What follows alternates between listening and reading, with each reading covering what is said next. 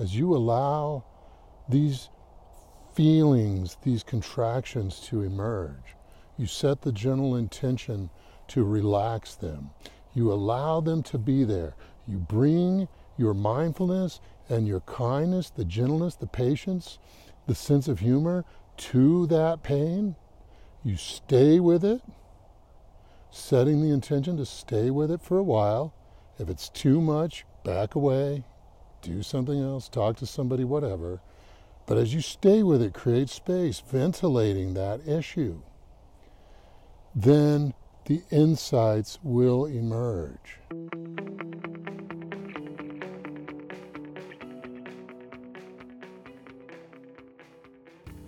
Welcome to Natural Tendencies. I'm your host, Rick Braden. Join us as we hear the real issues affecting real people that truly and deeply impact their work performance. Anxiety, depression, conflict, marital problems, trauma, grief, and loss. Right here, right now, right on!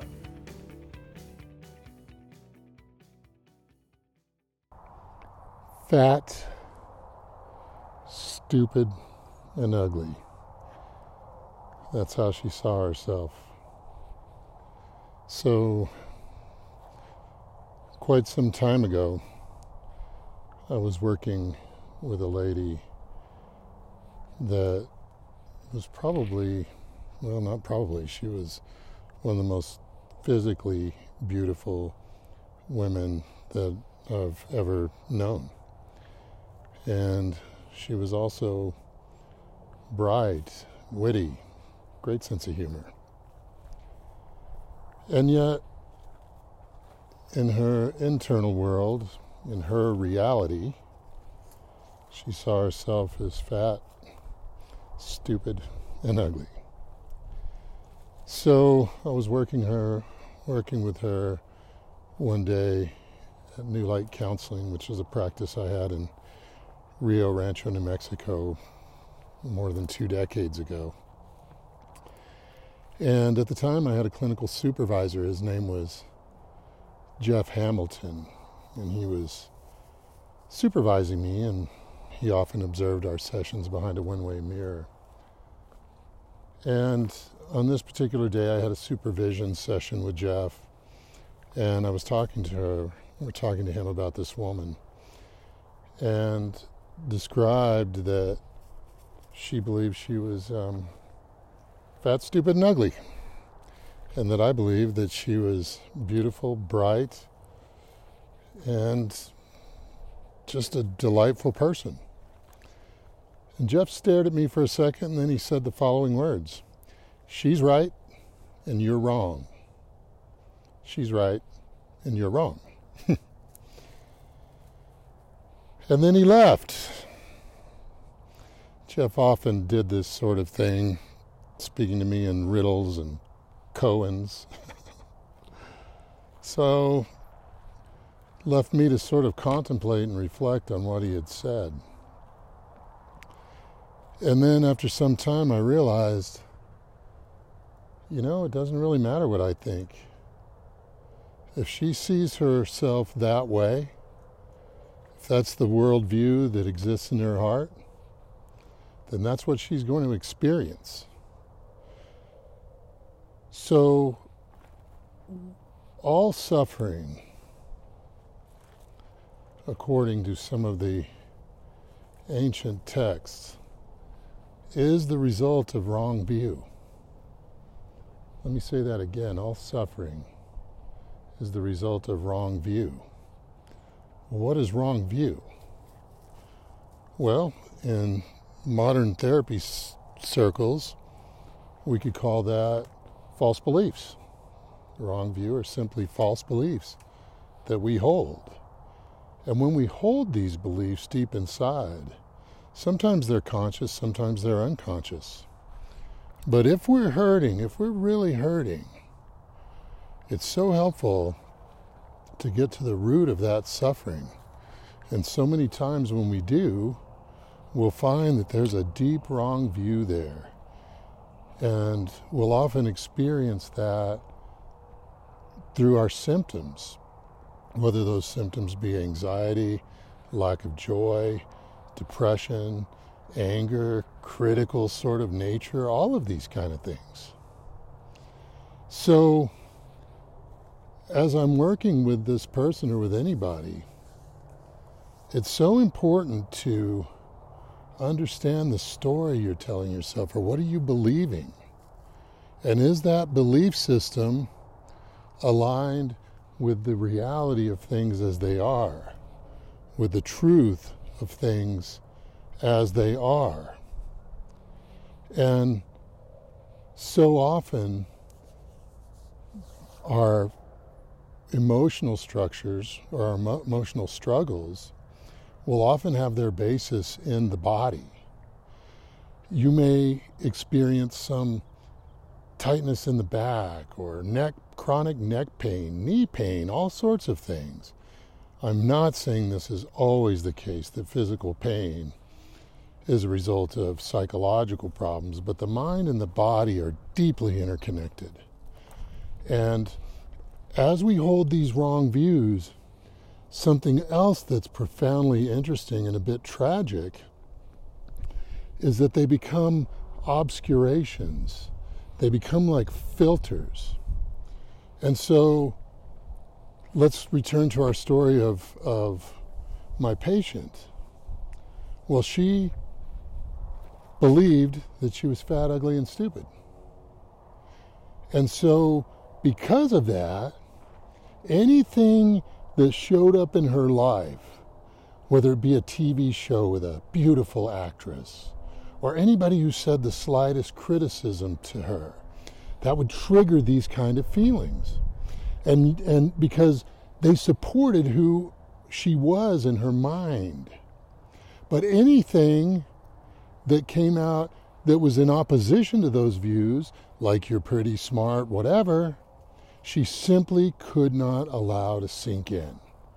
So many of us have a hard time receiving compliments. Why? That's a great question. What is it in my thinking that does not allow me to accept a compliment?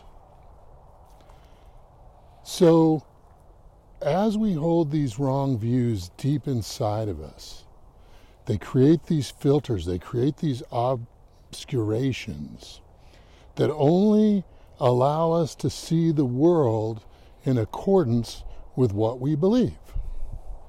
So if what we believe is right and wholesome and true and pure, then that's what we're going to experience a lot of in the world. If we hold these beliefs that are opposing to that are dark, sinister, just hard on ourselves, then that's what we're going to experience in our external reality, and the people we interact with, and the way we see nature, anything. So let's say that you have a lot of personal struggles, like we all do, and you're not experiencing a level of joy that you would like to, which is probably true of all of us. At the end of the day, we all want to be happy. It comes down to, what are we doing to be happy? What habits do we have? What belief systems do we have that are either contributing to or taking away from our happiness?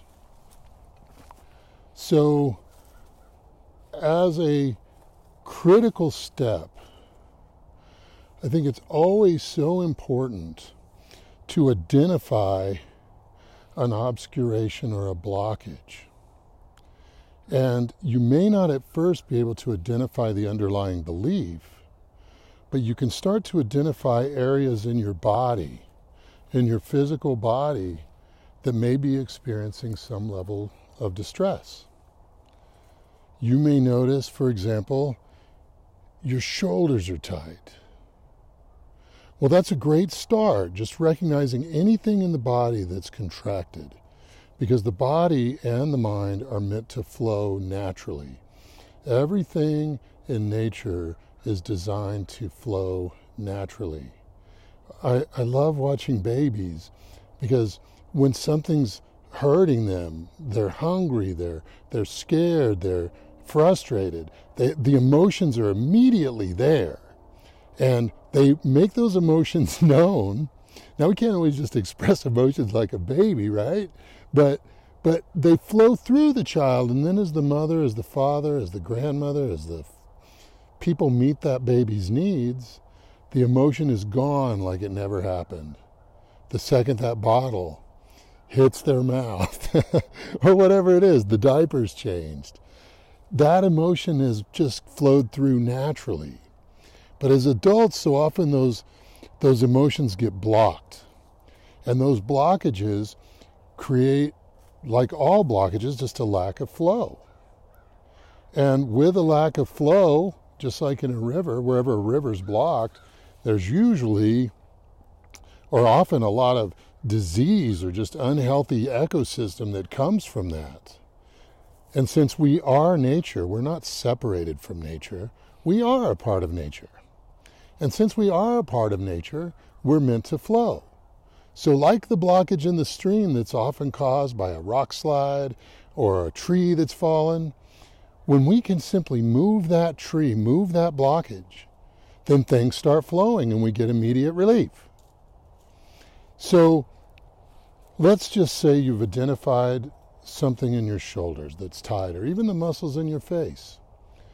We can begin by simply identifying that there's tightness there and setting a very gentle intent to relax. Just set the intent to relax. And then whatever's there, allow that to be there. Sometimes awareness and being able to tolerate discomfort are awesome first starts. You don't have to make every little discomfort go away. And so often when we do that, we turn to all of these distractions to try to make the slightest discomfort go away, whether it be food, TV, cell phones, video games, sex, drugs, rock and roll. Although I am a proponent of rock and roll. And those other things I've mentioned, I've certainly used all of them at times.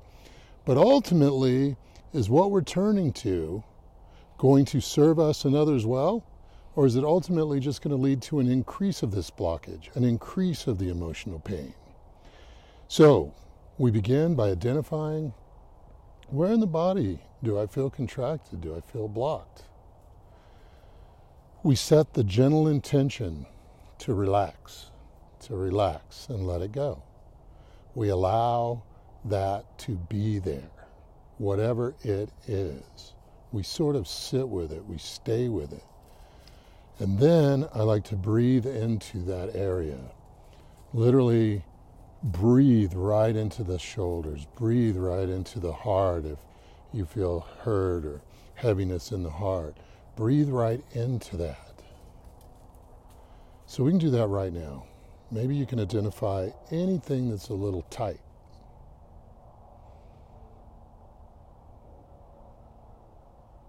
Having identified an area of tightness, let's just simply for a few moments breathe into that area.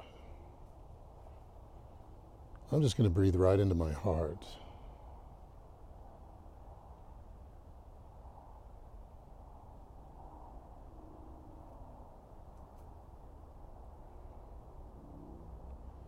Setting the gentle intention to relax. Just setting a gentle intention to relax. And now staying with whatever it is that's arising, staying with it to the degree you can. This should not be overwhelming. If it's overwhelming, we can always go to a distraction. We should want to be pushing a little bit, but gently over time, not trying to remove all these obscurations, all of these false beliefs, all of this stuff at once. There's a gentleness, a patience, and a sense of humor that are so important in all of this. These things may have been a part of you for years, for decades, for generations, for millennia. This may be a core pain that's experienced from all of your generations right back to the beginning. They may have began with somebody being I don't know, falling off a cliff in the middle of the Serengeti into a lava flow. Who knows, man? That would certainly rattle a person pretty well. So, gentleness, patience, sense of humor. As we learn to quiet our bodies, practicing like this, breathing in and breathing out, I calm my body. Breathing out, letting go, I calm my body. Breathing in, breathing out, I calm my body. And staying with whatever arises. As we breathe into that area, that is bringing mindfulness to the point of suffering. And the very act of bringing that mindfulness to the point of suffering is taking very good care of that suffering. Now, sometimes that alone will bring you immediate relief, and whatever it is will just fade. Now, ultimately, it'll all fade because everything changes, constantly changes, is completely impermanent. But that's not really the point. The point is, in doing this process, you're learning to take better care of yourself. You're showing yourself a level of kindness by simply bringing the mindfulness to the point of pain. If you're not feeling tightness in the body, it might be emotions that you're feeling. The same thing with emotions. You're aware of the emotion, anger, anxiety, hurt, anything that's difficult for you. You breathe right into that emotion.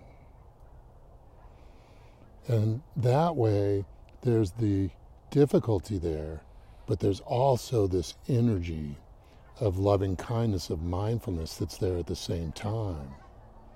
And you stay with it. I don't know if you can hear right now, but a bunch of Canadian geese have decided to join us. And with them, flying alongside them is a hawk. Isn't that interesting? Yeah, right now there's a flock of geese flying over and a hawk was cruising along with them. Boy, I bet that didn't help them relax too much. I wonder if they're doing the same thing we're trying to do. Breathing in, I know there's a hawk next to me. Breathing out, I'm trying not to panic, trying not to freak out. Okay, where were we? All right, so we're breathing into this point. We're identifying the contraction, identifying the obscuration in the body, in the emotions, maybe even in the thoughts. We're setting the gentle, relaxed intention for that to relax. We can breathe gently into that area. And I suggest you do that for a few minutes. Allow some space. You're really sort of breathing into the pain, ventilating, bringing air, bringing flow into the area of difficulty. And from there, you're sort of staying with it. And as we practice like this, there will come at some point an insight, an understanding of the exact nature of the suffering, an exact nature of the difficulty. And it may be in that deep-held belief, like I'm stupid, I'm ugly, I'm fat. Man, if that's your view, if that's your belief system, you are guaranteed to suffer. But you can't just tell somebody, hey, that's not true, think differently. But you can start to take better care of the internal world. Even recognize you believe things like that, or I'm not good enough. Some way I'm just not what I need to be. I wish I was her. I wish I was him. Well, when we do that, we're saying that reveals an underlying belief that there's something not right about me. Okay, that's what I'm thinking right now. I'm going to breathe into that idea of there's just something not right, something not good enough. I'm going to set the gentle intention to relax it.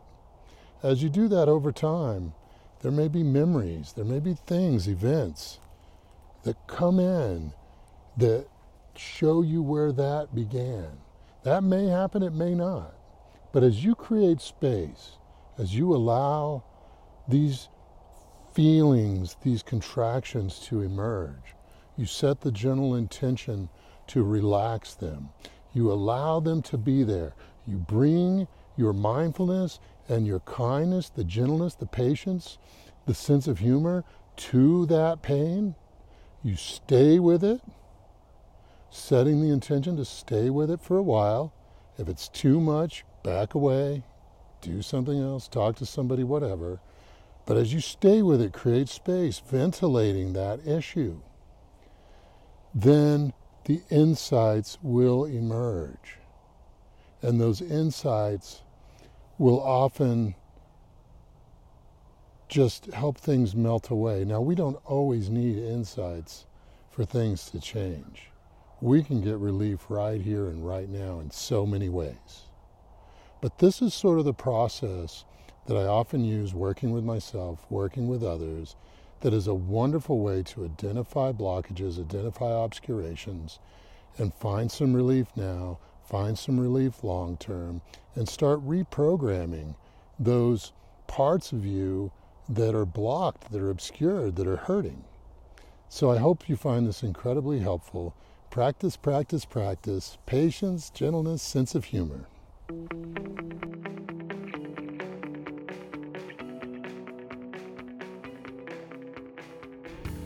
At Behavioral Essentials, we intend to help a lot of people.